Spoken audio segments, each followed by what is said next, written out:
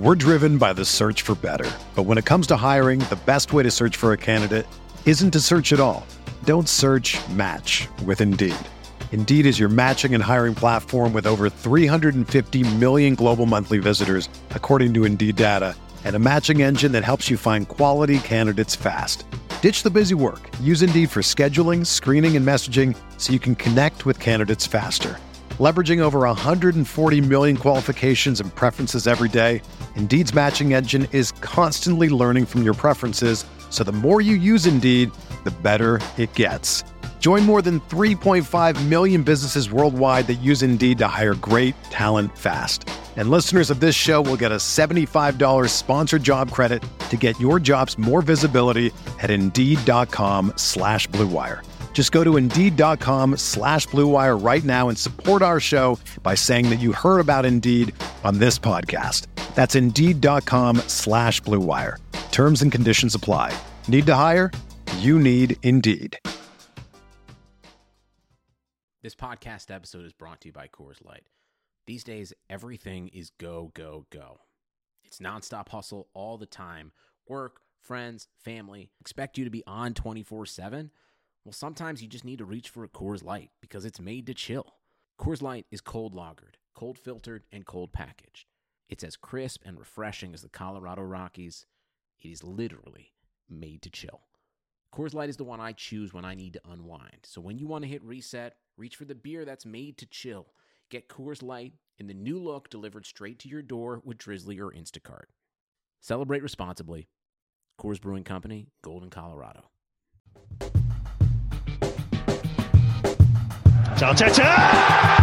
What a strike! What a screamer! Zola! And a fantastic goal! Arsenal back in it! And here's Liverpool, lines it up, finds the net.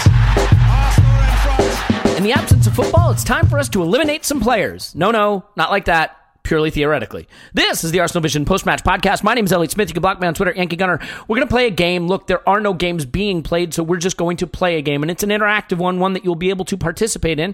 I'm going to explain all of that in a moment, but first, let me just get everything out of the way. And the first thing I want to get out of the way is I sort of obliquely made a reference to the fact that the coronavirus situation has hit my business rather hard, and there were a lot of people who were generous and kind enough to say a kind word about that. And I just want to be clear that there are way, way more important things going on globally in the world than obviously the state of like my business and how my family is doing. But I do appreciate the comments. They were very kind. So thank you for that. And we're actually hunkered down sick at the house right now. So your comments did not work. In fact, I think Tim, who was self-isolating, may have managed to pass something through his microphone, through my headset and to me. But all things being equal, I think we're holding up pretty well. And I hope everybody listening is holding up pretty well. We're going to try to have fun on this episode again, not making light of any situation, just taking your mind off it. And so we appreciate having you along for the ride with us as we all find a way through this very, very strange moment together. Tim's on Twitter, Stilberto. Hello, Tim. Hello there. How's the self-isolation going? Are you done? You feeling okay?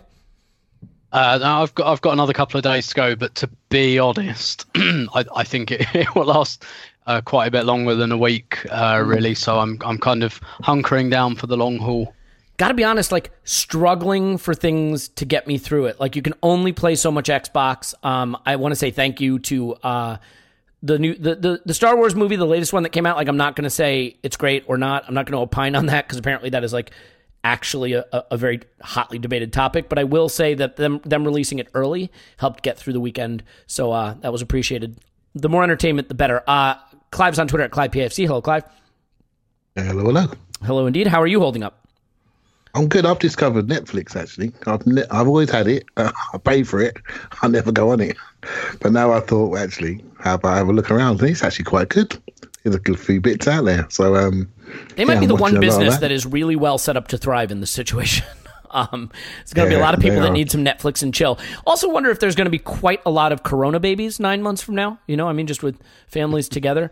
I don't know if this is the kind of thing that sparks amorous feelings towards your partner, but you're stuck in the house with them. So it could be. I do want to clarify one thing. I think on the last pod, I may have sort of referenced how different countries are handling the crisis and maybe said that critically with respect to some of them, and candidly, like, as I've read more, there are definitely different ways that you can approach trying to handle a crisis like this. And I think there's been some really interesting things going around about how different countries are approaching it and the different ways those can be effective and not effective. So, I think the most important thing is just that whatever path various nations and localities take, hopefully they'll be successful, and we'll all be through this soon. So what is this fun game that we are going to play? I don't know if you're going to have any fun, but we're going to try. Look, right now, if you were an American, or maybe not American, maybe just follow American sport, you would be enjoying something called March Madness. It is a tournament where college basketball teams play a single elimination sort of FA Cup style tournament to be crowned the champion of college football and college basketball, I should say. And while I am not a fan of college basketball in particular, it is quite an entertaining spectacle. Unfortunately, it is not going on. So I thought, why don't we create something like that? Now, they have 64 teams plus a couple. I had neither the time nor the energy nor the concentration to pick 64. So I picked 16 players from the Emirates era at Arsenal and created an elimination bracket, one that you will be able to find and you will be able to participate in. And in fact, it is live right now. So if you want to go there, you can go to arsenalvisionpodcast.com, and under stuff, you will find Player Eliminator. You can go to arsenalvisionpodcast.com/player-eliminator, if you can remember all that, or you can just go to our website and under stuff, find Player Eliminator, click Vote Now. You can vote, and then we'll publish the voting after. But what we are going to do right now is we're going to debate how this should go, and I am going to run down the seeds really quickly, and then we will dive in and start eliminating players. And again, purely theoretically eliminating them, we're not actually going to eliminate any of these players. So, the 1 seeds. The number 1 seed, Cesc Fabregas. 2, Robin van Persie. 3, Alexis Sanchez. 4, Mesut Ozil. 5, Pierre-Emerick Aubameyang. 6, Aaron Ramsey. 7, Santi Cazorla. Had trouble seeding those two, by the way. We may be getting that in a moment. 8, Olivier Giroud. Tasted copper in my mouth as I was saying that one. 9, Laurent Koscielny. 10, Theo Walcott. 11, Abu Diaby. Clive might have thoughts on where he's ranked there, given that he was in his all-time greatest team of Arsenal players ever. 12, Samir Nasri. 13, Bakary Sagna, Tim's favorite. Couldn't leave him out. 14, Super Jackie Wilshere, who I once wrote a blog post about that he would be the World Player of the Year at one point in his career. Not sure how that panned out. Freezing Cold Takes on Twitter can find me anytime. 15, sorry, but I've got Adebayor on there. And 16, Wojciech Szczesny, just for Tim again. So we're going to start at the top. Tim, Cesc Fabregas faces Wojciech Szczesny, and I think this is a no contest, but how are you voting? And maybe give me a little snippet on each player. Yeah, okay. So are we voting on the basis of who we like the most or who we'd rather have playing football in our team? So, look, I think that is open-ended, and you can do it how you want to do it. But the goal of this is to crown the greatest player of the Arsenal Emirates era. If you want to crown the guy you like the most, be my guest. But I don't think that's what we're shooting for. Yeah. No. In which case, I mean, it has to be Cesc, really. As much as I like Wojciech Szczesny, and I'll give you that quick anecdote I think I've done on here before, but it came from George Bird, actually, some years ago, that when he was playing for the under-18s, he came out for the second half, and the linesman, as is their job, is to check the nets at the beginning of the half, and Szczesny turned to him and said, "Don't worry about it, nothing's going in there." And nothing did. He kept a clean sheet for the second half. And I think that, amongst many other quite well-known tales, a big part of why I like him, as well as the fact that I thought he was... Sorry? Which game was that from? That was an under-18 Under-18 game. Okay. Yeah, awesome. when he was quite young. But I really liked him as a goalkeeper as well. I like proactive goalkeepers that kind of take risks and don't mind being criticised for it. I'd much rather have a good risk-taking goalkeeper than, someone who just sits on their line and doesn't get blamed for anything. But I mean, it's got to be Fabregas because he's in with an excellent chance, I think, of winning this award. I mean, if you made a case to anyone that Cesc Fabregas is the best player of the Emirates era, I don't think that, people would disagree, obviously, but I don't think it would be enormously surprising or controversial. And indeed, I think if you held a vote on it, let's say on Twitter, for example, he'd have an excellent chance of winning. Or on the Arsenal Vision podcast website, for example, where that is literally going on now. And by the way, that is why he is the 1 seed. So, I felt that he was the favorite of this tournament with Van Persie right on his back. But yeah, as for Szczesny, I don't have a great memory for events. I fade in and out, but I think, did he save a penalty in our Champions League qualifier against Udinese? Am I remembering that correctly? And that was a nail biter of a qualifier, wasn't it? Yeah, and that was an amazing save as well. And I was behind that goal, and Di Natale, who doesn't mess around with penalties, I mean, he thumped that towards the top. It wasn't quite postage stamp, but it was going towards the top. It wasn't, your nice height for a goalkeeper. That was on the rise. And yeah, that's possibly the best penalty save I've ever seen in person. Yeah, and I think Theo shined in that tie as well. But if you want to say one thing that one player did that saved the club a lot of money and a lot of prestige at a really critical time, that save got us in the Champions League that season. So, you could do worse. But Szczesny is eliminated by Tim. Is he eliminated by Clive? Clive, are you going to have a pop take Szczesny over Cesc in the ultimate upset or no? No. You have any warm memories of Szczesny, though? Yeah, I used to. When he went to Brentford, didn't he? On loan, and if you read some of what the Brentford players said about him, they were in awe of how good he was, and that was always a sign that he was arriving. When he arrived with a strut into the first team and basically demanded to play. It always stuck with me, that did. But although I'm picking Cesc, I will always admit this. I was a massive Vieira fan, and I didn't always take to Cesc when he first broke into the team. Because he was the reason Vieira got shipped out, right? Well, I felt it was a change in style that was too far removed from what I was used to, and my football knowledge was different back then, shall we say, developing, and I couldn't see what he first brought. What's this small, slow guy doing? How's he going to replace that guy who was the best midfielder in our history, as far as I'm concerned? But it was just a different way of playing. The game was changing, and Wenger was changing with it. Maybe some say he changed too much that direction, but it was the start for me when he came along. Was the start of really my football education. Really, that football came played in different ways. So it was something that it progressed throughout that period and into where we are today. So Cesc for me all day long. Let me ask you an impossible question. And I'll ask it to Tim, too, because I think for you, Clive, it is going to be more painful than imaginable. Let's say we never had Patrick Vieira. But during the years we would have had Patrick Vieira, we instead had prime Cesc Fabregas. Would we have won more, less, or the same as what we did with Vieira there?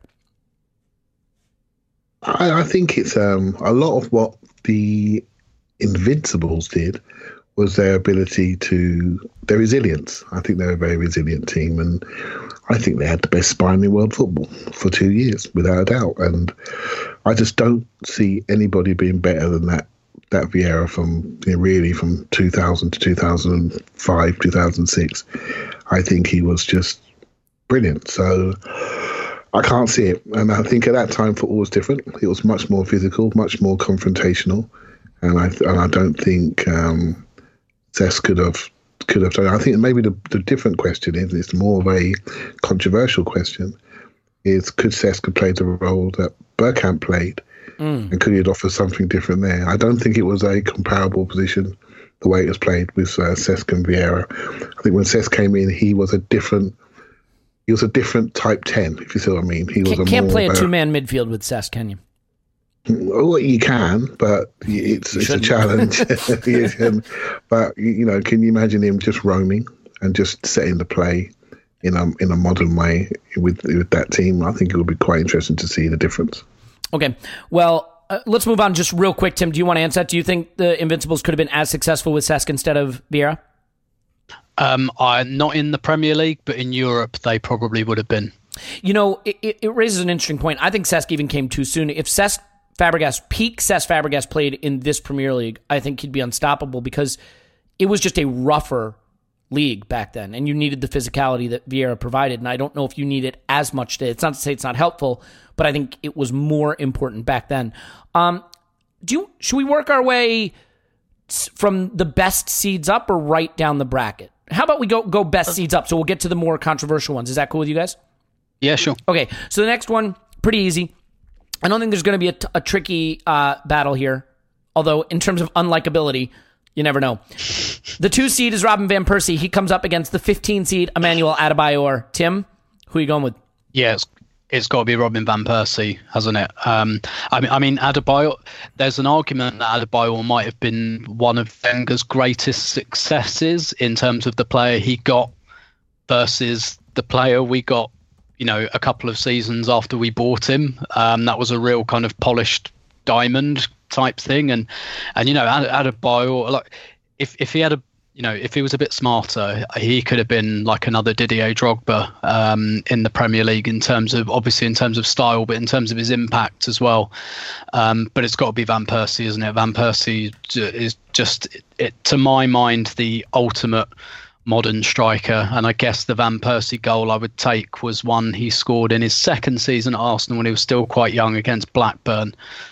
Where he was actually quite selfish. I think he was quite selfish when he was younger, but it was one where Robbie Savage tries to take him out and Van Persie doesn't go down, and he just bends the ball into the top corner from an impossible angle when he probably should have passed it. But I remember watching that goal and thinking, wow, we've got a player here. And I was right. What can I say?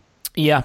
I mean, I don't think Adebayor is appreciated for quite how good he was in that 07-08 season, because he scored 30 goals in all competitions, 24 in the Premier League, 3 in Europe, 1 in the League Cup, 2 in the FA Cup. But, I mean, he was pace and power and technique and all. I mean, throw in a striker adjective you want. And he really then sort of lollygagged his way around the pitch the subsequent season, right, to get his move to City, which he got, and we all know where it went from there. But for that one season, he was electrifying, and he had a goal. Was it against Villarreal on the volley in Europe? Yeah. That was a stunner.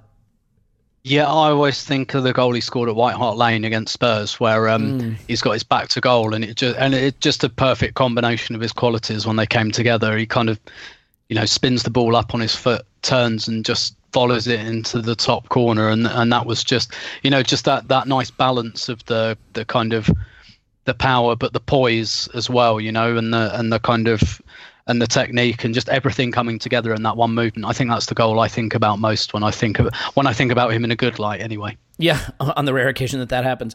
Clive, thoughts on why it should be Adebayor over Van Persie or no?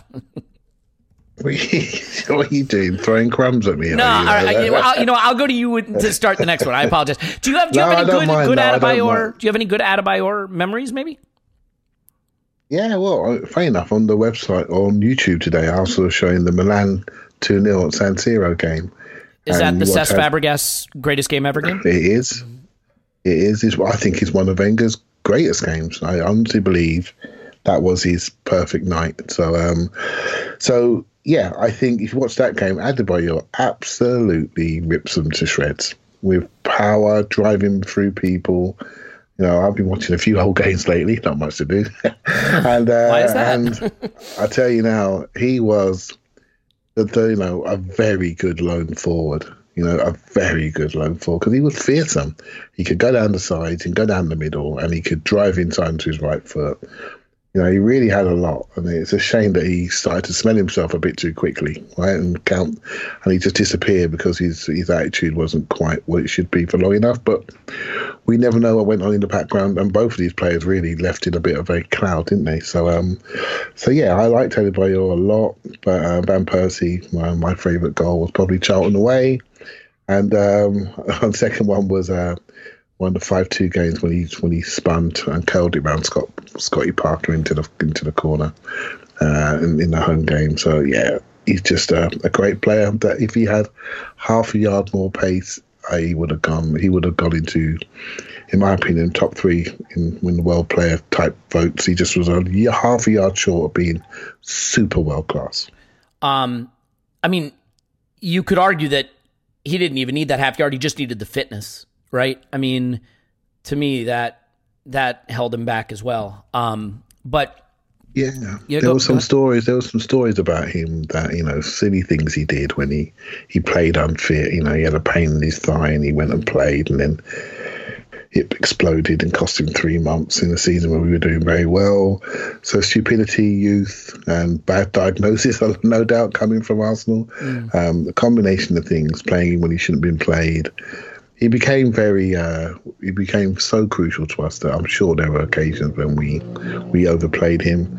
And it was something that we did historically a lot during this period. Ramsey, Fabregas, Wilshere, you name it. We just had these players that they became the sort of the identity of the team, and we just didn't feel strong without them. And I always felt we overburdened our stars during this period, and I do think a lot of the injuries were partly to do with that, and also the fact that I always say this, that Arsenal were the first and only foreign team in the Premiership, and we were seen as a different team.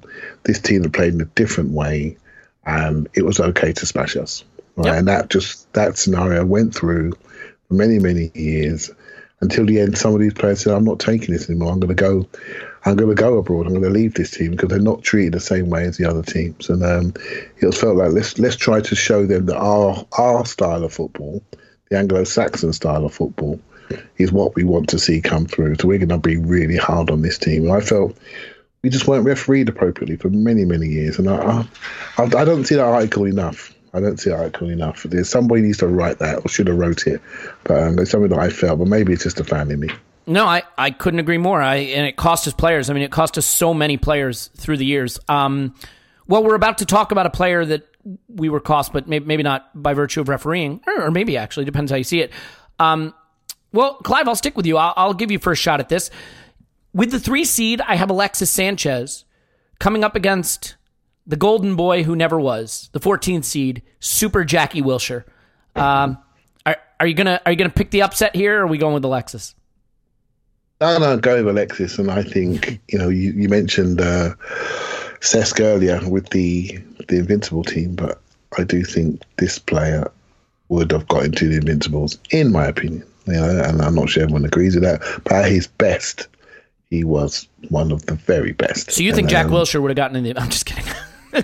Alexis is who we're talking about there. Okay.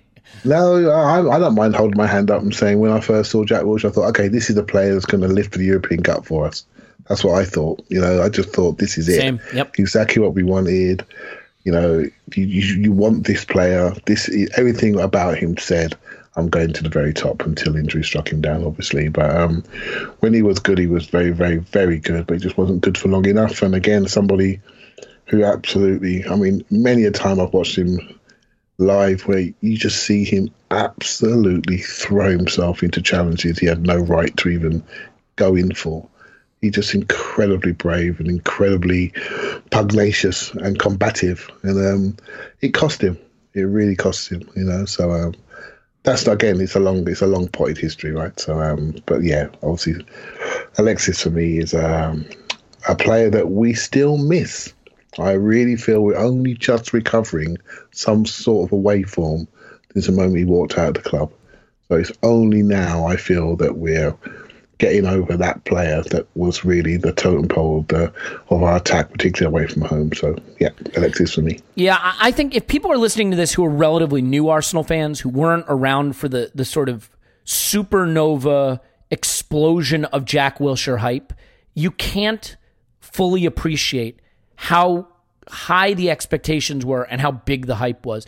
I mean, he was the savior of Arsenal and England all in one. And I think he played for England in some situations where he shouldn't have and set himself back. And I think the weight of the expectations nationally weighed on him, and I think caused him problems in terms of not just performance, but the way he played, crashing into some of those tackles. But maybe that was just who he was. I also think there are questions that can be asked about him, about his professionalism. Obviously he was seen out partying and smoking and things like that. And I don't have a strong opinion on it, but I think there are some that feel that his rumored lack of professionalism may have cost him playing time. So, Tim, Alexis, Jack Wilshere. Let me ask you this. If we were doing a tournament of the single biggest false dawns in the history of sport, would the Jack Wilshere Barcelona first leg at home performance be the winner. I mean, that for me, I walked away from that game when Jack Wilshere dominated the middle of the park against the greatest team in club football history, and I said, this guy's going straight to the top. Is that the absolute high watermark you can remember for any young player at Arsenal? But no, I still think Fabregas in that 2005-06 Champions League run probably takes that particular crown. So with Wilshere, I'm not going to talk about Alexis because I'm going to get other chances to talk about Alexis. With Wilshere, I have to be honest, I was never entirely on board, which is not to say I doubted his talent, but I always doubted, not so much physically, and when I say like mentally, I don't even mean that like he was mentally weak or mentally fragile or anything like that. I just think he always gave me the impression that he didn't think about his career in a smart way. And I'm not really referencing the kind of the smoking, the going out, although that is a little bit of a part of it, to be honest. But I think you can still do that and be a really good player. Like Wayne Rooney, I think, did a lot of that, and well, more of it than he probably should have, which is part of the reason why, you know, as much as he was an incredible player, he was fucked by 31. With Wilshere, it was more. So first of all, I think that Barcelona performance, while really good, was a bit over. I think it's one of those things that become mythologized and exaggerated over time. The first 45 minutes Guilty of that as game, charged. the first 45 minutes of that game, we couldn't get the ball. We couldn't get the ball. Now, don't get me wrong, in the second half, that changed, and he was a big part of that. And that second half performance from him was fabulous. It wasn't a 90-minute performance, but there were comments when he was younger and he was talking. So basically, I think that he was a velvet footballer, but in his mind, he felt like he had to be Mark Noble. He felt like he had to go around and crash into tackles. And, you know, he spoke about this a few times. And I was just thinking, no, man, you've been given this technique. You've got a gift technique wise. And I don't think he valued it. I think he wanted to be Steven Gerrard. He wanted to be Mark Noble. He wanted to crash around. He wanted to smash into tackles and be Roy of the Rovers. And I don't think that's who he was. I think he could have been like more of a Xavi Iniesta type. I think he had the ability to do that. I don't think he had the brain to do it. And I was never entirely on board. And actually, I was always on the kind of, everyone's really hyping this guy, we can sell him for a lot of money. That was my thinking. Yeah, I mean, one of the things that I think is a theme. Go ahead. So, and just to conclude that thought, a large part of the reason that I felt like that as well was because I never felt like him and Ramsey fit together, and I preferred Ramsey. Yeah, fair enough. And I mean, I think the interesting thing is Wilshere was always sort of rumored to be wasn't he rumored to be a legendary goal scorer at the academy level? Like he just scored boatloads of goals. Like the talent was precocious. I agree with you that he never quite put it all together, certainly not long enough, but in an era of 3-second goal clips being the epitome of your career, he will always have the Norwich goal. And so that will be replayed for years and years and years to come. All right, let's move on. We are making a meal of this, that's for sure. Okay, in the 4 seed, the ever-popular Mesut Ozil goes up against a beloved 13 seed in Bakary Sagna. Tim, I'll start with you because I feel that this is going to be hard for you. I don't see... by the way, we all picked Alexis. I think that should have been clear. Are you going Ozil here, or is this our first upset? I do find this one really difficult. Just because I think they're polar opposites as players. Like Ozil is obviously a lot more talented than Bakary Sagna, but Bakary Sagna is the opposite of Ozil in that he's incredibly reliable and plays exactly the same way in every week. And also, how do you value a fullback over an attacking midfielder? I find this one like too tough to call. Does the fact that Ozil won all the FA Cups and Sagna, it feels to me like Ozil. Yeah, it's hard, right? Because I think if we think of Ozil post contract renewal, there's a lot of bad blood, but we do sort of overlook, I think, a period of Ozil's career at Arsenal where he was actually quite good and quite influential, and if Giroud was better, would have smashed the assist record in a season. Yeah, obviously Ozil's peaks are much higher than Bakary Sagna's peaks, but his troughs are much lower than Bakary Sagna's troughs as well. I guess I'd go Ozil because, let's be honest, we're looking at the best player from the Emirates era, and that's, much as I love him, that's not going to be Bakary Sagna. No, I think it's tough. You got a quick favorite Sagna moment? Is the goal in the derby? Spurs. Yep. And the overhead kick goal line clearance against Aston Villa as well. All right, so Clive, I mean, I am a huge Sagna lover. I think it's interesting too because I think Bakary Sagna was the kind of right back that today you just wouldn't want because he didn't do the things in the attacking half that these fullbacks have to do. But like, you cannot overstate the importance of a guy who was defensively solid in a team that lacked defensive solidity at times, but also could play. I mean, there were games where he had to play center back and he did it really well. I can't think of any off the top of my head that stand out, but you know, that was something that Nacho Monreal then wound up kind of wearing that hat as well. But do you have a thought on Sagna versus Ozil? Yeah, I don't think you should underestimate his attacking skills, by the way, because there was a period when he was one of our best attackers down that right-hand side. So many games I've seen him put in some good crosses, etc. And I also think we need to sometimes just move away from fullbacks being just attackers. You know, when you look at a fullback, you always look at, well, for me, you look at the area and you look at dominance of a zone. And I thought he dominated his zone very well, both ways, you know, and able to get up and support other areas and other zones of the pitch. And I think he was a very good player that was maybe underappreciated, hence made him vulnerable to moving on and securing extra money for his career late on, which I don't really blame him for, and fair play to him.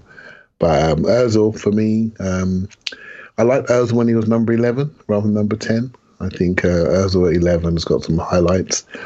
I've been pretty consistent saying he's probably one of the top 5 ever players I've ever seen from a talent perspective. Really unbelievable. And, you know, just through watching him, you can learn so much about what to do and how to be as a midfielder.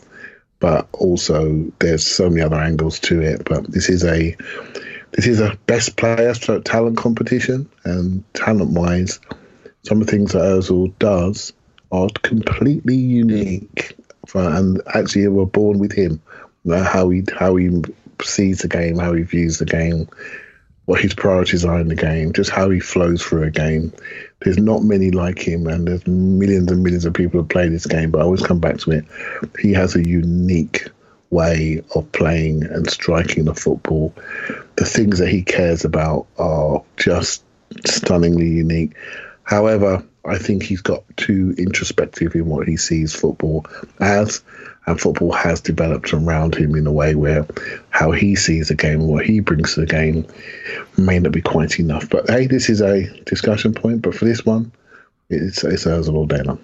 Yeah, okay. Well, I mean, I agree to Ozil. I think the problem with recency bias is that it's very difficult to remember how good Ozil was initially. And I do think, in fairness to Mesut Ozil, we did give him Alexis, but I think we probably did not surround him with the attacking talent that he really could have thrived with until it was a bit too late.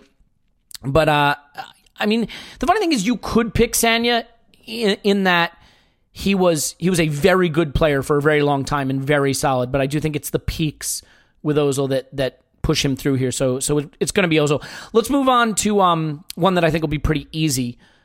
Although, it's going to be easy. Tim, the 5 seed is Pierre-Emerick Aubameyang. The 12 seed is Samir Nasri. 2 players who have not been with Arsenal particularly long periods. One who left in disgrace and the other who his career may be ended by the season being canceled. So inauspicious pairing there. But for me, it's Aubameyang all day long. But do we maybe, because of the way he left, underestimate the impact Nasri had in that Theo Van Nazargas season? Yeah, maybe a bit. He could have been a brilliant player, and incidentally, exactly the type of player we could really, really do with now, particularly on the left side. But he's another one for me who's soft in the head, and you can see it with. As someone who has a newborn at home, it's just funny because they are literally soft in the head. It's just sort of a funny thing. You can see where his career's gone. I don't even know. Is he still on a drug ban or something? I mean, that question on its own, like he's in his prime still pretty much. I think he's like 30, 31. And the question, is he still on his drug ban? He was at West Ham on loan last year? No, he hasn't got a chance. He's just, a very talented player, but wasted his career. Whereas Aubameyang hasn't. He's far superior, more talented as well, I'd say, even. So, yeah, no, this is probably maybe even easier than Alexis and Wilshere. Yeah, arguably.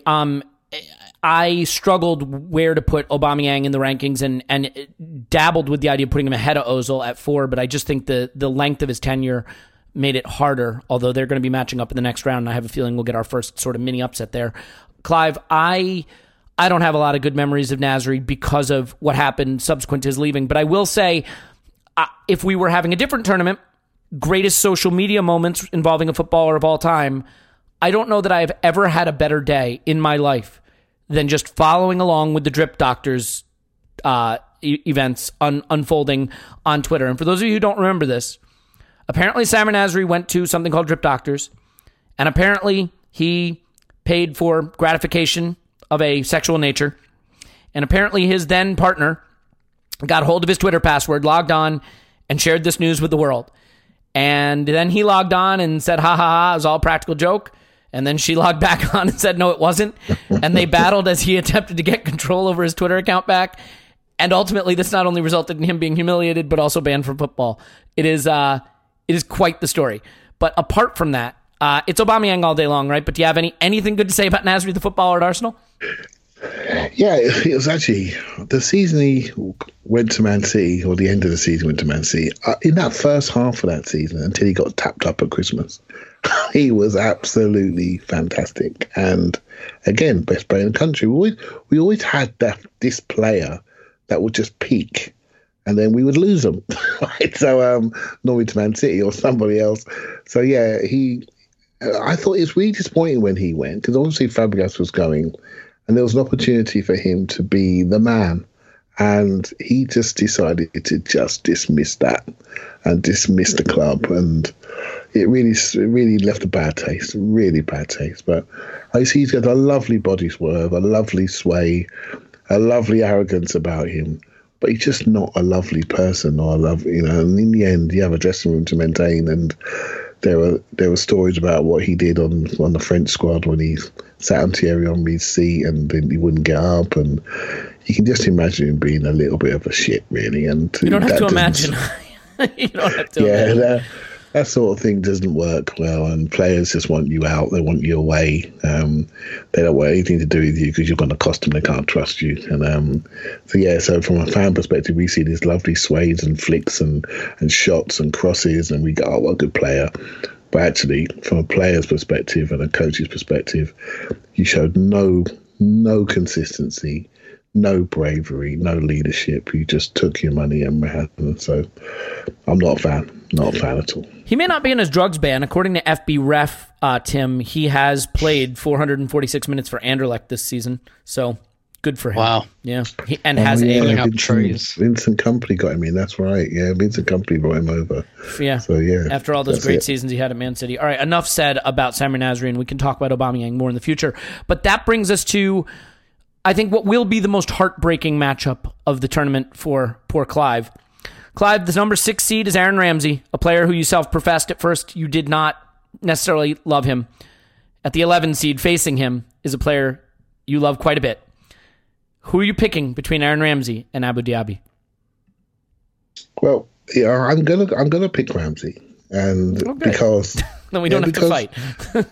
Well, it's I really liked Abu Dhabi from a football perspective. What he brings to a football team in midfield just fits my idea of a midfielder a lot more, right? So the fact his career was just always with one arm tied behind his back, it just means he was very spotty and inconsistent. But his top level game is way above Ramsey's, but he never manifested often enough, right? So.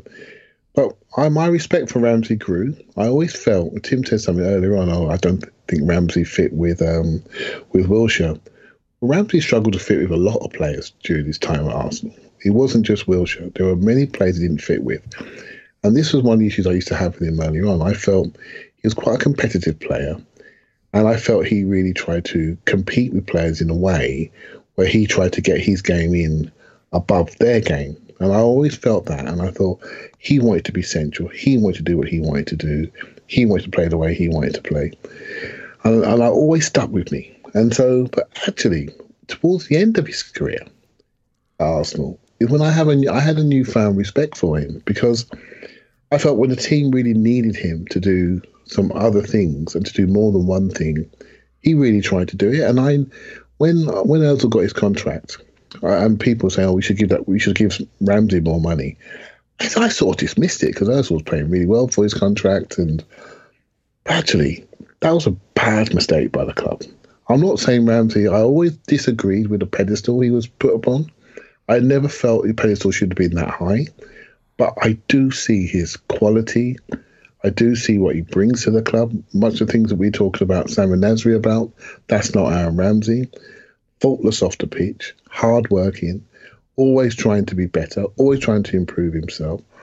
Yes, he's injury-prone, and I think we need to wake up to that. If you look at his injury record, it's shocking. Honestly, you want to look at it on, I think it's on transfermarket.com. You have a look at that, how many games and hours he's missed, you would be surprised. And but you can't. I always like players that want to be something, not satisfied with what they are. And so, yeah, I found a newfound respect for him towards the end of his career. And I think he wanted to end his Arsenal career in a much better way than he actually did. And strange enough, it was injury that stopped it again. But who was to know what would have happened last season if he had stayed fit? Because if you put his injury and that little mini trip to Dubai, that's when things started to go wrong. So it's very interesting, his influence. Maybe I, for one, underestimated it. So, if Aaron Ramsey had stayed fit last season... I'm happy to say that. Sorry, if Aaron Ramsey had stayed fit last season, we finished top 4. I have no doubt about that. Then you get to have the interesting debate about how long is Unai Emery at Arsenal, which is, not a place we have to go right now. Tim, I don't think this is close at all. I think it's Aaron Ramsey by a mile. I do think that Abu Dhabi is a player who could have peaked at a level that maybe even Ramsey couldn't hit, but we never really got to see it consistently. He had the Liverpool game that he dominated that I think was the high watermark for him maybe. I assume you're picking Ramsey, but do you have anything to say about Diaby that hasn't been said already? Not that I haven't said already, no. Yeah, his peak is higher than, a lot of players, but just didn't put it together often enough, and I've never been convinced that was a fitness thing, because people forget that he did have seasons of uninterrupted by injury issues, and he was wildly inconsistent. I just think that's who he was and who he would have been. This one's no contest for me. Yeah, and I want to take this moment, since we're picking Ramsey here, to say there's one player not in this that I regret. Now, I thought about putting him in instead of Wilshere, but I felt Wilshere, he's a guy you got to talk about, and I thought about putting him in over Adebayor, but really at his peak, Adebayor was more influential. I thought about putting him in over a couple of different players, and in the end, I couldn't sneak him in. Maybe it should have been over Sam Nasri, but I did want to talk about Drip Doctors, so I selfishly put him in. That's Andre Arshavin. And I have to say, of all the players that have come through Arsenal that weren't long-term servants, he's one of my favorite.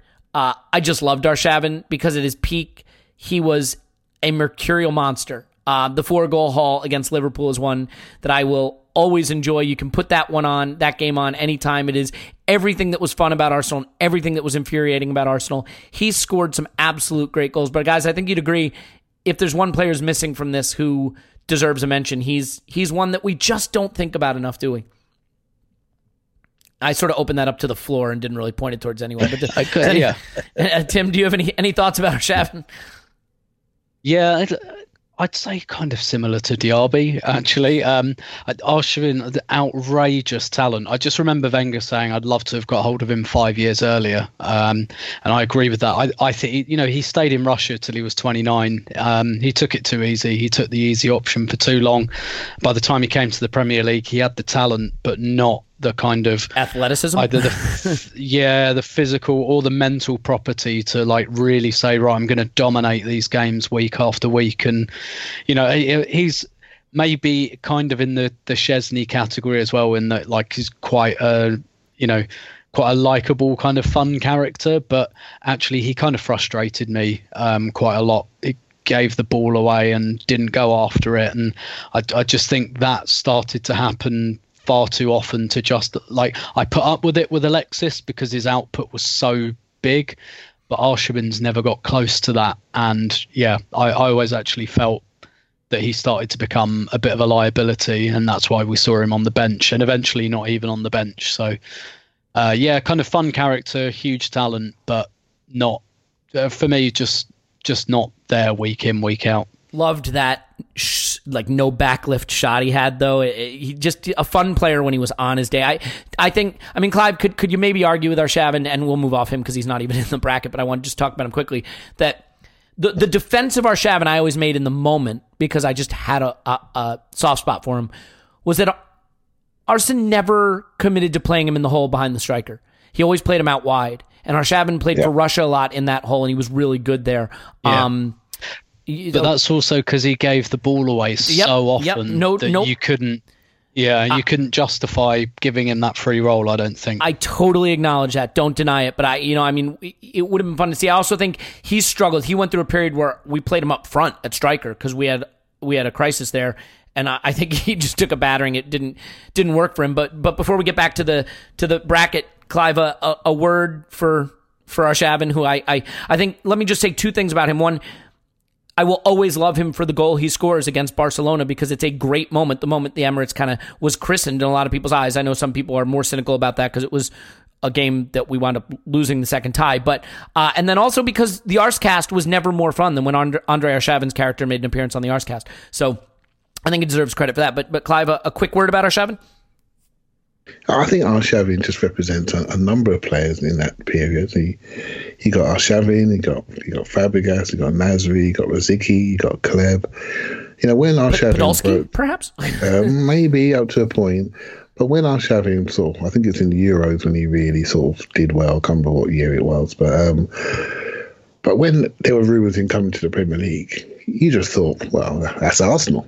Do you see what I mean? Because he looked like an Arsenal player, a maverick player, technical player, low centre of gravity, banging shots, twisty, turny, technical player. We had loads of them. We don't have any of them now. Do you see what I mean? That was the identikit Arsenal player. When they came available, we got them. When Rosicky shone, we got him. Kleb came out of the sky for me, but another technical player. Fabregas, another technical player. Nasri, another sharp technical 8 type player who could play wide. We just stacked these players out. Wilshere was obviously there. Ramsey's a little bit different. But we just stacked this. We stacked them. We stacked the deck with these type of players, almost number 10, number 8 type players. And we technically owned the ball, and teams used to drop away from us. So, and then when they got close, they just smash into us, right? So that was the challenge. But Arshavin was just another one of those. When great. When we lost the ball, not so great. And that eventually cost us when we started to buy bad defenders and we slipped down the league. So yeah, I love that. I love that player. I want to see more of those players come in. We're talking about what we talked about last week about change in football, how the game is becoming very similar coaching wise and trend wise and shape wise, and where we lose the ball, where the ball ends up. All those players I mentioned, they are the ones that smash coaching manuals, because when they receive it, they can all pass it. They can all step their man. And we need to go back to some of these players again. We need to get a few more, that explosion, that ability to quicken the pace of the game. Someone like Thomas Rosicky, a fit Thomas Rosicky in the modern game today, it's just perfect. Just absolutely perfect. And so that two-footedness, and we've got about Santi Cazorla, but it's all the same type. Oh, we have not forgot about Santi Cazorla, sure. Yeah, but it's all the same type. And we yearn for just a couple of those now. Just a couple. Yeah. That's a really good point. We had plenty of that, and the biggest issue during that period was just keeping any of them fit for any period, and that leads us to a great talking point. We're back to the bracket now, the 7-10 seeds. I have great regret about having him not be a higher seed, but I don't know who I would have put him ahead of. So here he is. In the 7 seed, Santi Cazorla takes on the 10 seed, Theo Walcott. Tim, Theo's a centurion. He scored 100 goals for Arsenal. He had some really great seasons. In my mind, the sort of way he went out at Arsenal where he wasn't very good and was perceived as maybe not chasing things down as much as he should and, wasn't everybody's cup of tea towards the end, I think underestimates the quality that he had. And there were times when he was unplayable. I remember Pep Guardiola said he was the player that most scared them going into one of our ties, which may have just been mind games, who knows. But his pace was electrifying, and he brought something to the game that was elite. Santi Cazorla, though, with his two-footedness, he started as a left winger, moved into central midfield, and his ability to just work magic from those positions, I think, makes him a player that you would take back in a heartbeat if he could have just stayed fit. So not as easy and straightforward a matchup as I would think, but are you going Santi here?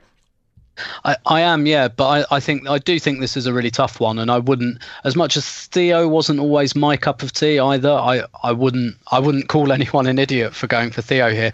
It's kind of a battle of opposites again, because in Theo you've got the ultimate, or at least he was for most of his time at Arsenal, the ultimate end product player who probably couldn't do anything else even vaguely competently at times, but man, he could produce end product. Whereas Cazorla, I think, is the complete opposite in that you don't get a lot of kind of goals and assists, particularly if you take penalties away. But what you get is the ultimate build-up player, the guy that can do everything else. I mean, having them on the same team as we did is quite handy because they kind of complete each other. But yeah, I would go for Santi. I wouldn't, as much as Theo frustrated me quite a lot. We're seeing right now, aren't we, how difficult it is to get a wide forward that guarantees you that gets you 15 to 20 goals and nearly as many assists a season. That's difficult. That's gold dust. And I think we'd all take that back right now.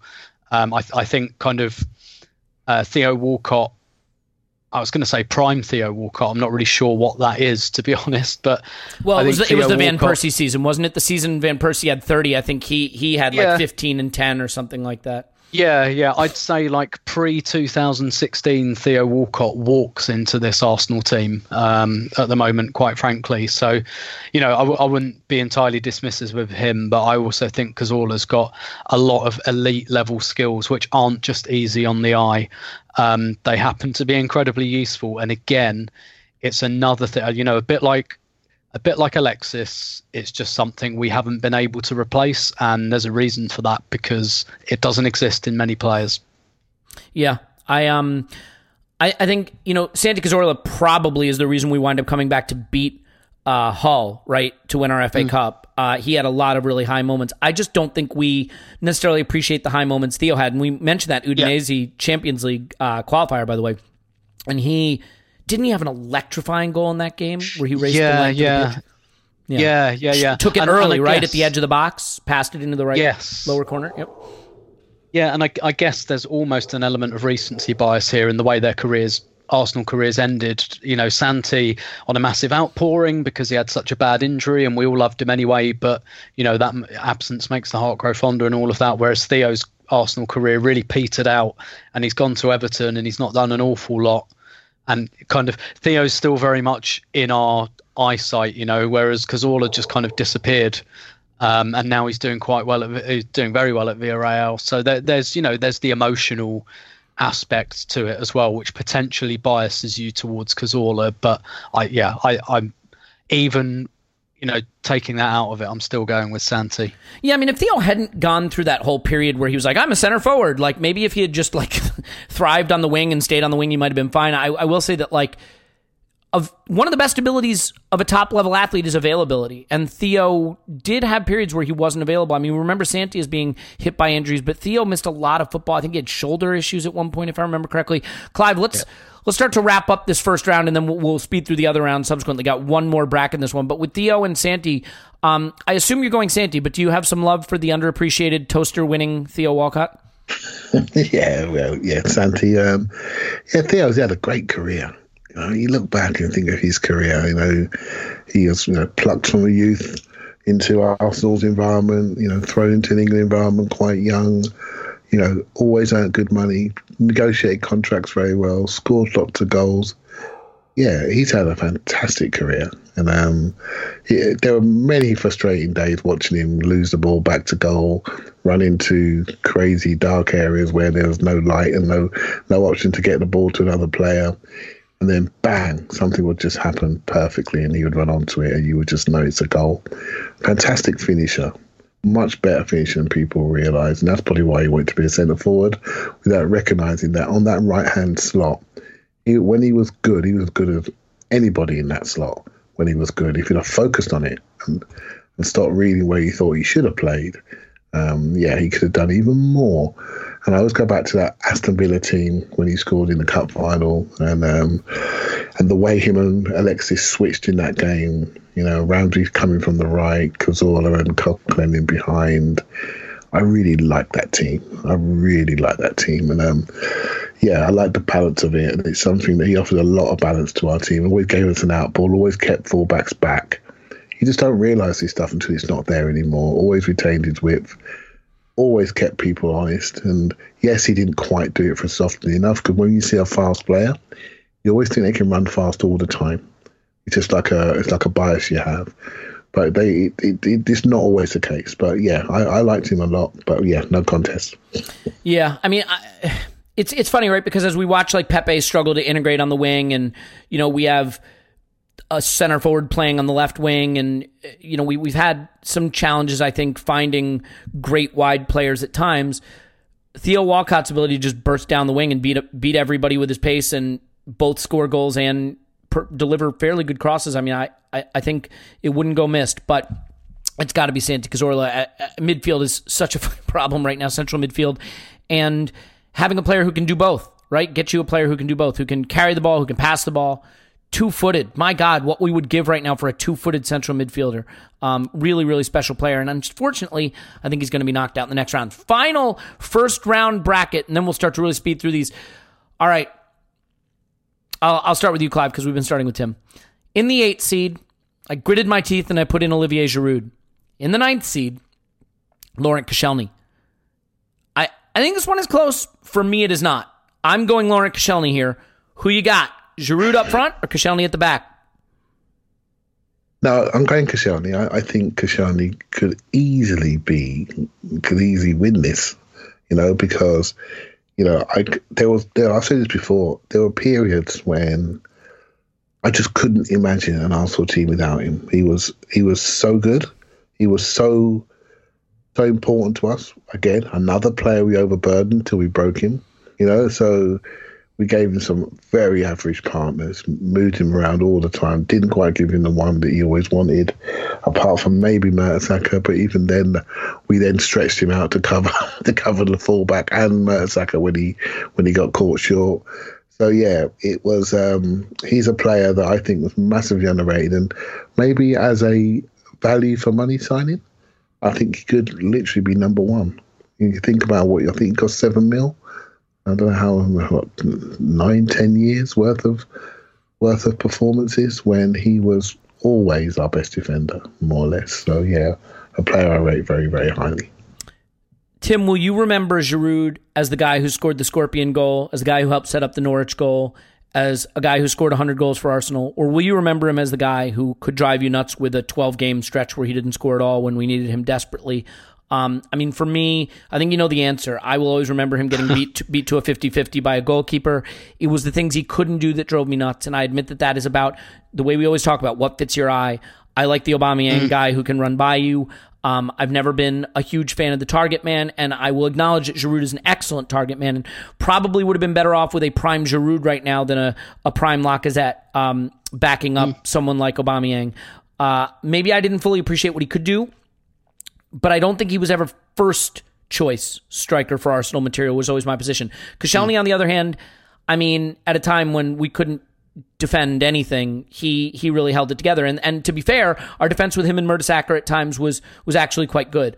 And we see now just how important it is to have, you know, a good central defensive pairing, as we do not have one. So for you, I assume it's Koscielny. I've actually put Giroud in the 8 over the 9, so that's technically an upset. But is that how you're going to vote?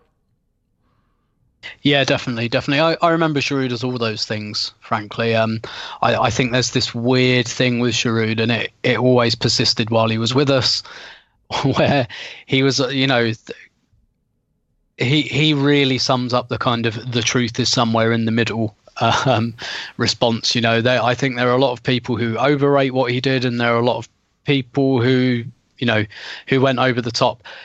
The thing is as well, like his form fluctuated quite a lot, and he had really hot streaks and he had really cold streaks. He's a very streaky player, Giroud. So I remember him as all those things. I remember him as a good but not great striker, and the fact that Arsenal spent years trying to upgrade on him, tells the story. We tried to sign Benzema, tried to sign Higuain, tried to sign Suarez, tried to sign Demba Ba. Arsene Wenger was never entirely on board with Olivier Giroud. Not on board, but not on board with him as the de facto first choice striker. He tried Theo there. He played Alexis there. He played Gervinho there. Like it just Giroud is. I think Michael Cox said on the Totally Football show last week that Olivier Giroud is the best player at being Olivier Giroud in the world. By which I think he meant kind of he's the best, like the absolute like backup plan B striker. That's exactly what Chelsea have done with him as well. Like you don't want him starting like for your whole season, but if your striker gets injured or you need a bit of a change up front or you need to change something from the bench, he's probably the best about. But yeah, again, we're talking about the best Arsenal player of the Emirates era. That's not going. It's probably not going to be Koscielny either, but there's a better chance of Koscielny than Giroud. Yeah, and I think it's hard, right? Because we bring up the things Giroud didn't do well. I mean, Koscielny, I don't think we as fans appropriately value or I don't think we have ever really. Koscielny finished strong. He got better and better. And obviously then left in disgrace. But we remember him from his good times in a way that we don't always with every player, because early in Koscielny's time at Arsenal, he had a red card in him. He had a penalty giveaway in him. He had a Rick in him. I mean, obviously the League Cup final against Birmingham City, like terrible, terrible mistake. You could argue it's a goalkeeper error. I think it's Koscielny's error personally, but like he made mistakes. He made mistakes that we have just kind of moved on from and forgotten. And I think in the era of micro-analyzing those sort of things, I mean, he wasn't Mustafi, but he did have moments like that. But yeah, ultimately, I think when he hit his peak and when he hit his stride, he was an excellent defender. And probably at one point, I mean, would have gotten into every team in the league, certainly, but might have been a player who could have been in any central defense in the world, potentially. So yeah, for me, he's the guy. Let's go to the second round, and we can start to move through these quickly now as we hit the hour mark with one round. I guess we could have broken these up into multiple pods, but we're not going to do that. We're going to soldier on and just move quickly. So, Clive, we'll get this one out of the way pretty quick. Cesc versus Koscielny is, for me, no contest. It's Cesc Fabregas. Do you agree? That's the 1 versus the 9 seed. Yep. So we are moving Cesc into the semifinals. Well, I say that. We haven't asked Tim yet. Tim, I assume you're going to say, yes, painful as it may be, it's Cesc over Koscielny. Yeah, absolutely, no doubt. And it's the quarterfinal bracket. He's moved from the quarters into the semis there. Yeah, that was the quarterfinal bracket. Yep. Yes. So correct, Cesc now goes into the semis. I realize we haven't been in a semifinal in a while, but that is in fact how that. Actually, what am I talking? We were in a final last season, like the last 2 seasons. We're not semifinal. Anyway, ignore me more than usual. Let's go down to the bottom. This is a tougher one, but I think it's got to go only one way. Tim, Santi Cazorla versus Robin van Persie, the 2 versus the 7. Are you picking Van Persie here? Yeah, I am. Yeah, I think you got to go Van Persie, and we'll just confirm that with Clive. Clive, are you going Van Persie over Santi Cazorla? Yep. Yeah. I mean, I think you could have made an argument for Van Persie to be the 1 seed, but we'll see how that shakes out when we get to these final, which I imagine he will be in. Although maybe not. Could be upsets. All right, now we get to the slightly harder ones. I'm going to do the 4 versus 5 matchup first. This is the tough one. Tim, it's Aubameyang at 5, Ozil versus 4 at 4.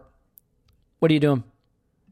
I'm going with Aubameyang because he's been brilliant the whole time he's been at Arsenal. Obviously, it's a shorter timeline. Mm-hmm. I appreciate that. And again, there might be some recency bias with the Ozil thing, but I think Aubameyang has been just brilliant pretty much all the time in terms of his goal return, whereas I think Ozil was always slightly streaky. He had good periods of form and slightly indifferent, and he's been in a bit of a funk for a couple of years now. But even if I compare, how long's Aubameyang been with us? Like 2 years, just a bit more. If I compare Aubameyang's first 2 years with Ozil's first 2 years, it's still Aubameyang for me. So actually, I don't find that one that difficult. Is there a reason we rate Aubameyang higher than Adebayor?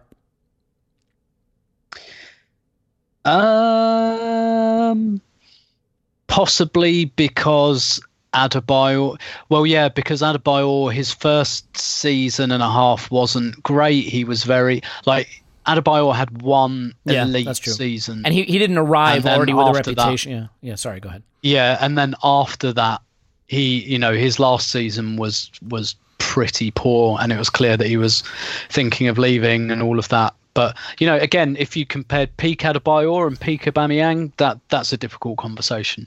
Yeah. I was thinking it's just funny because I think Adebayor's one really great season might be better than either of the Aubameyang seasons, but Aubameyang's the better player in his career. There's no debating that. It's just a question of impact at Arsenal. Clive, do you have any instinct to go Ozil over Oba, or are you going to go Oba? Aubameyang, please. Yeah, can we make a point about Oba too? Like, versus, let's say, like Adebayor. Adebayor was in a pretty good team playing for Arsene Wenger when he was still really in his pomp. Like, Aubameyang came in and had like half a season of the end of Arsene Wenger, playing only in the league that didn't matter. And then he had a season playing under Unai Emery, who, as we all acknowledge, is trash. And then he's had another half season under a worse Unai Emery, and then a transition to Arteta, all while playing a lot on the left. Like, what he's accomplished, I think, is pretty remarkable in a team that has been tumultuous, to say the least. The hardest one of all, I don't know how you pick this. 3 versus 6. Clive, it's Alexis Sanchez versus Aaron Ramsey. Alexis. I do appreciate certain players. So scoring goals in FA Cup finals don't count for you? Is that what you're telling me? Well, they counted when I was there. Yeah. All right, fair enough.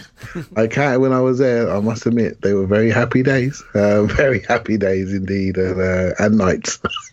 So yeah, it's very good. But yeah, I just think, Alexis was maybe the one player that could get into the Invincible team for me on pure talent. What he did, when he was good, he was very, very good. He was like by a mile our best player. So yeah, I just think his level is just way up there, different class completely. So Alexis for me.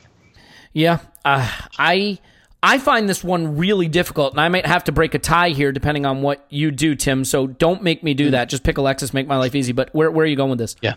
Yeah, Alexis. And on the cup finals point, Alexis scored in the 2015 FA Cup final, the 2017 FA Cup final. Fair. He scored both goals in the 2015 semi-final, and he scored the winner in the 2017 semi-final against Man City. Fair enough, but does the goal against Chelsea that he handled and was offside for still count? I don't think VAR is that vindictive. I don't think it retrospectively... Yeah. We'll take that goal away. So yeah, Alexis all the way. I have a harder time with this. I think it's closer than Alexis all the way. I think it is Alexis. And I mean, when you look at the stats, my God, I think people have forgotten. I mean, Alexis had a 26 goal, 10 assist season, something like that, or 12 assists, something like that. I'm not looking at it because you can look it up. But, and he was a shot monster, an assist monster, a key pass monster, a dribble monster. But we didn't work without Ramsey. Basically for 5-6 years, like he played and we won, or he didn't play and we lost. Like, he was so influential. He had that season that he started out as maybe the best player in the league, best player, midfield player in the world. What season was that where he was just scoring for fun and then he got injured and it cost him? Like, it looked like he was going to go absolutely supernova. It is so rare to find a midfielder who scores goals, as we now know. And this was a midfielder who could run all game, 90 minutes, unstoppable engine. And the issue for Ramsey, like so many of these great players we've had, was staying fit. Moved to Juventus, not working out for him. But I will pick Alexis because I think ultimately, when you can score goals and provide assists at the rate he did, you just can't replace that. This is a low-scoring game and still about scoring goals, and he did it. But Ramsey also Is there a better goal that you've seen scored that wasn't a team goal than the meaningless long-distance monster volley that was it against Olympiakos in Greece? Galatasaray in Turkey. That's it. Yeah. That's one of the greatest goals I've ever seen scored. I mean, it's astonishing. But Alexis had quite a few of those, to be fair. Okay, now we're into the semifinals. I think the first semifinal is pretty easy. To be fair, I think the semis are easy. It's going to be the final. It's going to be hard. Clive, do you have any trouble picking between Cesc and Aubameyang?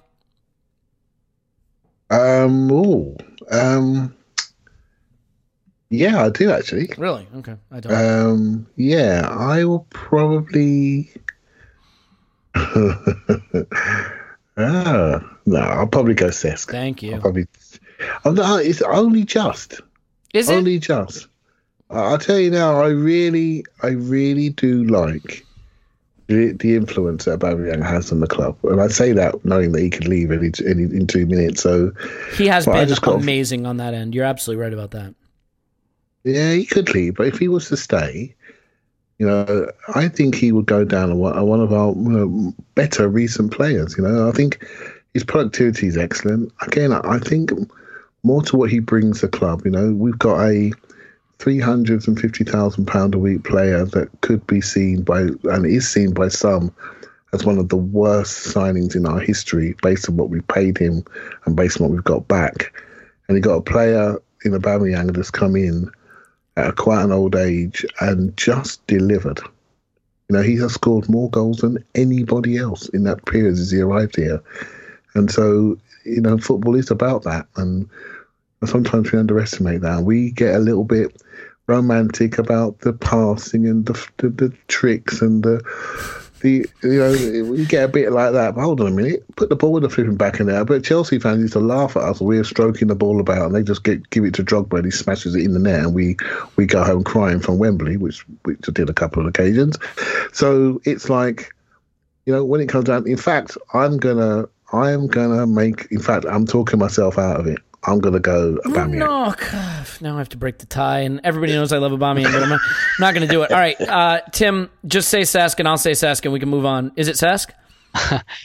It is, yeah. But what I would say is I do think it's close, and I think it's a point you've made many times. Aubameyang's kind of unfortunate that he spent the 2 years at the club that he spent. If Aubameyang had been with us, imagine 2015-16 when we finished second. Imagine Aubameyang up front in that team. We'd have won it. Leicester had Jamie Vardy. We had Olivier Giroud. And I think that was a big part of the difference. So do you remember we did that pod, was it a few months ago, where it was like, which player would you take for which era? And I think I answered Aubameyang 2015-16. So in many respects, he's pretty unlucky to have come during transitional time. Although you could say the same for Cesc Fabregas, although I think that worked in Cesc's favour because it meant we built the team around him, which is what he needs. But nevertheless, that did, I've got to deal with the facts. That did happen. We did build the team around Cesc Fabregas. It did really suit him, and he did it amazingly well. So that's kind of unlucky for Aubameyang, but that's the way the dice falls. Yeah, I mean, Fabregas was really, really, really good. And he did so many amazing... There was an Aston Villa game that we were losing, and he was injured. And we brought him on anyway. And he came on, and he played for like 20 minutes, turned the game, won us the game, and then went off injured. And I think the way he went off injured, wasn't it a goal kick that he deflected back into the goal and like broke his ankle or something doing it? Or like, do you remember that was a goal against Sunderland. Was it Sunderland? Okay, Sunderland maybe. Yeah, he did his hamstring blocking a clearance which went in, and then he had to go off. I'm conflating two games because there was a Villa game, right, that we were losing, and he came on and dominated and turned the whole game around. And then did his hamstring and went off. Yeah, exactly. So I'm, there was a lot of that in 2009, 2010 in the league. He played 26 games, started 26 games, and had 28 goal involvements, 15 goals, 13 assists. I mean, he just an absolutely extraordinary player. And as much as I love Aubameyang, I have always felt that at his peak, Cesc Fabregas was the best midfielder in the world. He was definitely the best player in the Premier League. I think he was underappreciated. I think Barcelona fans underappreciated him, frankly. Not that that's any of my business. But yeah, an absolutely extraordinary player. And one of the lowest moments for me with Arsene Wenger, with the club, was when we decided, because we had Ozil, not to go back and get Cesc again. We've done a Would You Rather pod, but I would trade the Ozil years to have had Cesc come back and never gone to Chelsea. Because it is, to me, the saddest thing about it is Cesc will retire, and there's just no right to claim he's an Arsenal legend, when had he come back, he could have completed his story at Arsenal and been an Arsenal legend and someone that we could just unabashedly love. I mean, this is a guy who we know, used to read Arsblog, like just a guy I loved and wanted to be close to, and now I can't be. Anyway, before this gets weird, may have gotten weird already. The other semifinals, Alexis versus RVP. Two extraordinary talents that did it in slightly different ways. But Tim, do you have a direction you're going here? I think I'm going to go with RVP. I think Santi Cazorla was great, but let's take this outside of Arsenal. Who was the best in their position? This is Alexis versus Van Persie now. We're on to Alexis Van Persie. Yeah, this is the semis. Sorry, yes. Yeah. Okay, that is more difficult, but I am going to go with Alexis. Really? Over Van Persie? Holy cow, it's a shocker. Do you know why I'm going to do that? Just purely that. So first of all, Alexis had assists and goals. But I also think durability. If Van Persie, like Alexis was, and we've seen how this has turned out for him in the long term, but he was a machine in terms of the games he could play and the amount of workload. Whereas, Van Persie, unfortunately, I'm not saying this is his fault per se, but he was injured quite a lot. So I'm going for Alexis in this one. It's very difficult, and again, I wouldn't call anyone an idiot for going the other way, but I just think Alexis had slightly more to his game, and he was slightly more durable. Yeah, so here's the thing. My instinct is that Van Persie in 2011, 2012 was the best player in the league, one of the best players in the world if Messi and Ronaldo didn't exist. He had 30 goals in the league and 10 assists, 40 goal involvements in 38 games played, 37 starts, 30 and 10. That's just in the league. Just absolutely extraordinary. To be fair, he only had another 4 goals in Champions League that season as well, so 34 goals. Just a really extraordinary player, and who knows what would happen if he hadn't been sent off wrongly at the Nou Camp in one of the greatest miscarriages of justice I've ever seen. But you make a really good point, Tim, that I guess I haven't thought through enough, and this goes for Aubameyang too, right? Which is that a lot of these players are elevated in our minds because they had a good season or 2 good seasons because they just weren't fit any of the other times. And so you're extrapolating from very limited stuff. To be fair, Van Persie played 1 season for Arsenal, really 1 fit season. Now, I would say the half season he played before that amazing Supernova season was just as impressive, just in fewer games. But again, it was fewer games. And to your point, let's go back to Alexis with Arsenal. He had the last season, he only had 17 games because he left midseason, but 36 games started, 28 games started, 34 games started.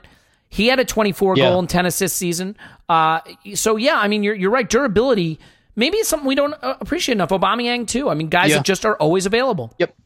And that's the thing with Cesc as well. The thing that would maybe count against him, I'm sure we'll get onto this argument, is he was injured quite a bit as well, and that's why with the Aubameyang Cesc argument, it's kind of their different sample sizes. But Aubameyang, a bit like Alexis, always fit, always playing, always producing, and has done that consistently. There's been no spikes, there's been no peaks and troughs. It's just. And again, that may be just because Aubameyang hasn't been here as long, and Alexis wasn't, was there for 3.5 years, and so it's a little bit apples and oranges. But for me, I think durability. These are fine margins now. We're talking about great players, so durability does it for me for Alexis over Van Persie. Interesting. And just to my point about Van Persie, so the 2011-12 season when he had 30 and 10 is pretty amazing. The 2010-11 season where he only started 19 games. To be fair, he made 25 appearances, 18 and 7. So, he was on pace for another monster season then, too. That left foot was ridiculous. He scored some of the greatest goals I have ever seen. Some of the volleys he scored was at the Newcastle one, too. He scored some really important ones. There were just so many good moments with Van Persie in that season where he scored 30. But yeah, Alexis was consistent. Alexis won the trophies and Van Persie didn't. So, Clive, you're going to have to settle the argument. Is it Van Persie or Alexis? Alexis, mate. all day. Really? Easy. Wow. I was going to go Van Persie, but I have to update this.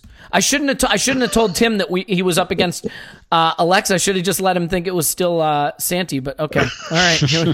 Here we go. Alexis. So Alexis into the final over Van Persie. That's a huge upset. Holy cow. Okay. Not really. All right. No. So do you want to say a word about it? You good saying Alexis and move on? No. Tim's done a great job there. There's no need to. I just think, influence-wise, Alexis is huge. I mean, just remember, we just gave him the ball all the time. He was our build-up. He was our exclamation point. He was everything, right? So yeah, it's easy, absolutely easy. I do think that the way Alexis left has blurred the lines for people about what a force of nature he was, and also, to be fair, what he got from Ozil. He made Ozil a better player. Their relationship really brought the best out of Ozil. And I think Alexis should get half of Ozil's wages if it weren't for the fact that Alexis stole himself a hell of a contract at United, because I think Ozil got the huge deal because Alexis kind of pulled some good football out of him towards the end there that after he left really was never there again. So we're into the final, and all right, I'm worried this is going to go sideways on me. I don't want to have to invoke executive privilege here because I'm not the executive. Tim, it's Cesc versus Alexis for the crown of greatest Emirates era player. For a start, this is what the final should be. In my eyes, that's how it should have turned out. Kind of like this year's Europa League final should have included Arsenal. Well, there's not going to be one, so who cares? Well, yeah. Okay. I find this one so difficult to call because they both have that influence. I think if you were going to pick a flaw with both of them, you'd say possibly that Arsenal became too dependent on them, and actually they're both, I think, the types of player who really need to be the absolute centre of the team. They're both that type of player. They're both the kind of give me the keys to this team, and they can both do it, but that obviously comes with a bit of a downside. I think it came with a downside with both of them. For Fabregas, it meant we had a central midfielder who didn't really have the physicality for a central midfielder. With Alexis, it kind of just meant that in the final third, particularly towards the end, we were just giving him the ball and letting him just try and batter the door down on his own by force of will sometimes, and I'd argue that got worse just because the quality of player around him got worse. So I find this one so difficult to call. Alexis has the durability, perhaps, that Fabregas didn't, but Fabregas has longevity. He was at the club for a slightly longer period of time. So I think those two elements kind of cancel each other out, but I think I'm going to go with Fabregas. Yes. So there was a time when Fabregas lifted his game in around 2007, 2008, and it took account of goals as well. We had this scenario where not only was he dominating games from the centre of the park, he was sticking the ball in the net or providing assists at the other end as well. And that's exceptionally rare, to have a midfielder that is the technical point of your team, but then also provides the end product as well. And I think he did that for a couple of years, and he did it extremely well. But this is so hard to call. I'm just going with Fabregas. I will tell you why I agree after Clive tells us if he does agree. If we get to break a tie here, that would make me delighted. But Clive, are you going Alexis or Fabregas? I'm going Alexis. I think the reason why, although Tim's covered everything really beautifully there, but I will say that Fabregas was in a team which was built for him. I think we overburdened him slightly, but he had like-minded technocrats around him, and he spent some time with Thierry Henry, which is obviously that's not the worst player in the world to play behind, and I think there are players around him, Caleb, Rosicky, Flamini, all around him, Van Persie, that were really just very much like him. They were wonderful football players, naturally for a short period, really good football players, really technical football players, and I think he was just the one that elevated himself slightly above those players. And obviously when he moved, the pecking order changed, etc. But with Alexis, we just gave him Ozil basically, and Ramsey was trying to get a bit of the shine, and I think the quality of player around him was decreasing. You know, that's the period when Wenger, I think, messed up his recruitment significantly, messed up his contract renewals, and we said to Alexis, can you just carry this club for a little while? Which he did manfully. And so for me, I think it's Alexis. I think he's, for me, the best player that's played at the Emirates in this sort of era. And if we had the Invincibles today, you know, he'd be the one player I think could walk that team, get into that team, and play like them. You know, so yeah, it's Alexis for me. Yeah, look, this goes back to something we said at the very beginning of this podcast, something Tim asked, which is, are we picking the best player? Or are we picking the player that we feel the most affection for? And when you get to this point, I think you have to blend the two. The story of my Arsenal fandom for a long period was woven together with Cesc. He felt like one of us at the time. It was a transition from the Invincibles to the Emirates era, and he sort of bridged that gap, and he was the kid who was going to grow into a man and a leader and become the guy who brought the club back to prominence kept the club prominent. He graduated to wearing the armband. He had so many influential moments. There the derbies that he dominated. There were European nights where he was unstoppable. I mean, obviously there was the game at the new camp that was a bit of a disappointment with the back heel on the edge of the area and all that. But like, I just loved him. I loved that he was a technical player who had flair, but also was spiky and, you know, got into it. Was it with Phil Brown that he was at the infamous wearing clothes debate fight that they had? There were just so many things that I loved about Cesc. Pizzagate. He really felt like one of us, and he's someone that I had great affection for. But at the same time, it wasn't purely emotional. It wasn't purely, you know, like a Jack Wilshere felt like one of us, but didn't live up to the hype kind of thing. I mean, he was as good as you could want to be, good enough that the greatest club side of all time was trying to Barcelona DNA their way into getting him back. The way he left certainly dings him for some people. It doesn't for me, and I realize that might make people angry. And that's just where I was emotionally with him at the time. So I just feel that he was an extraordinary player, and we got to see him go from kid to man and become an extraordinary talent. That's not to say that Alexis wasn't, but Alexis never felt like one of us totally. He wasn't a prominent part of Arsenal in the way that Cesc was. At one point, Cesc was Arsenal for me in a way that Alexis never really felt. I will say that's some of that's communication. Is lack of language. I totally agree with everything you said there about the how he felt, and obviously particularly from afar, you connect with people. I think Alexis was very difficult to connect to, but football. I'll just talk about football really. But yeah, I take your point, 100%. Yeah, and I mean, there was an amazing stat, and I'll get it wrong, but it was something along the lines of like 2 years after Cesc had left and been at Barcelona, over the previous 5 years, he still led the Premier League in through balls. He put up some stats from a passing standpoint that were like lapping the field. And as great as Alexis was, and he was absolutely extraordinary, I also felt that Alexis was extraordinary at a time when the club was declining, and Cesc was extraordinary at a time when the club felt like it had something special, that project youth and some of that crop of players, and he was the leader of that group. So it resonates for me more. But that doesn't mean I'm right, but I do get to break the tie. And that means we crown the greatest player of the Emirates era at Arsenal, Cesc Fabregas. Look, I get it. Alexis left for United. Van Persie left for United. Cesc left for Barca and went to Chelsea. Like, the Emirates era, if it's been punctuated by anything, you could argue that the single biggest thing it's been punctuated by is the players we loved fucking off in terrible fashion. Nasri to City, Adebayor to City, Cesc to Barca, then Chelsea, as I mentioned, Van Persie to United, Alexis to United. Like, Koscielny went and just, like, abandoned us in need and, like, begged away. Like, we had captains leave under terrible circumstances. Hell, we lost freaking Alex Song to Barcelona, Leb to Barcelona. I mean, a lot of weird departures punctuate this period, but for me, Cesc Fabregas is a deserved winner.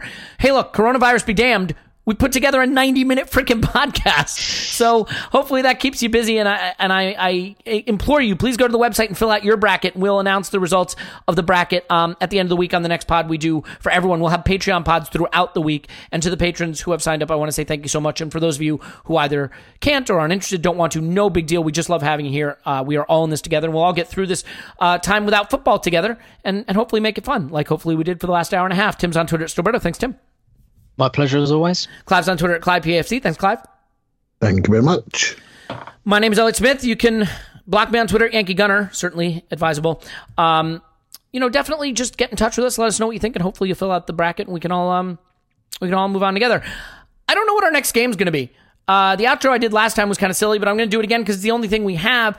But why don't I do it this way? Let's keep an upbeat message. So we'll talk to you after COVID-19, Arsenal 20.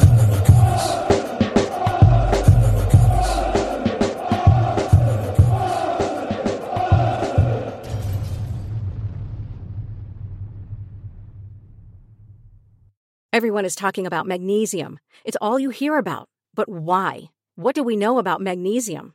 Well, magnesium is the number one mineral that 75% of Americans are deficient in. If you are a woman over 35, magnesium will help you rediscover balance, energy, and vitality. Magnesium supports more than 300 enzymatic reactions in your body, including those involved in hormonal balance. From functional medicine doctors to mental well-being and female hormone experts, we all know that magnesium is the one mineral to improve all aspects of well-being and health. But which one? Magnesium Breakthrough from Bioptimizers, the trusted choice recommended by leading experts with 7 best-absorbed forms of magnesium to ensure your body receives the support it needs for overall well-being. Go to bioptimizers.com/balance today and use code BALANCE10 for 10% off. Support your journey to wellness at bioptimizers.com/balance. Magnesium Breakthrough from Bioptimizers, your foundation to optimal health and vitality.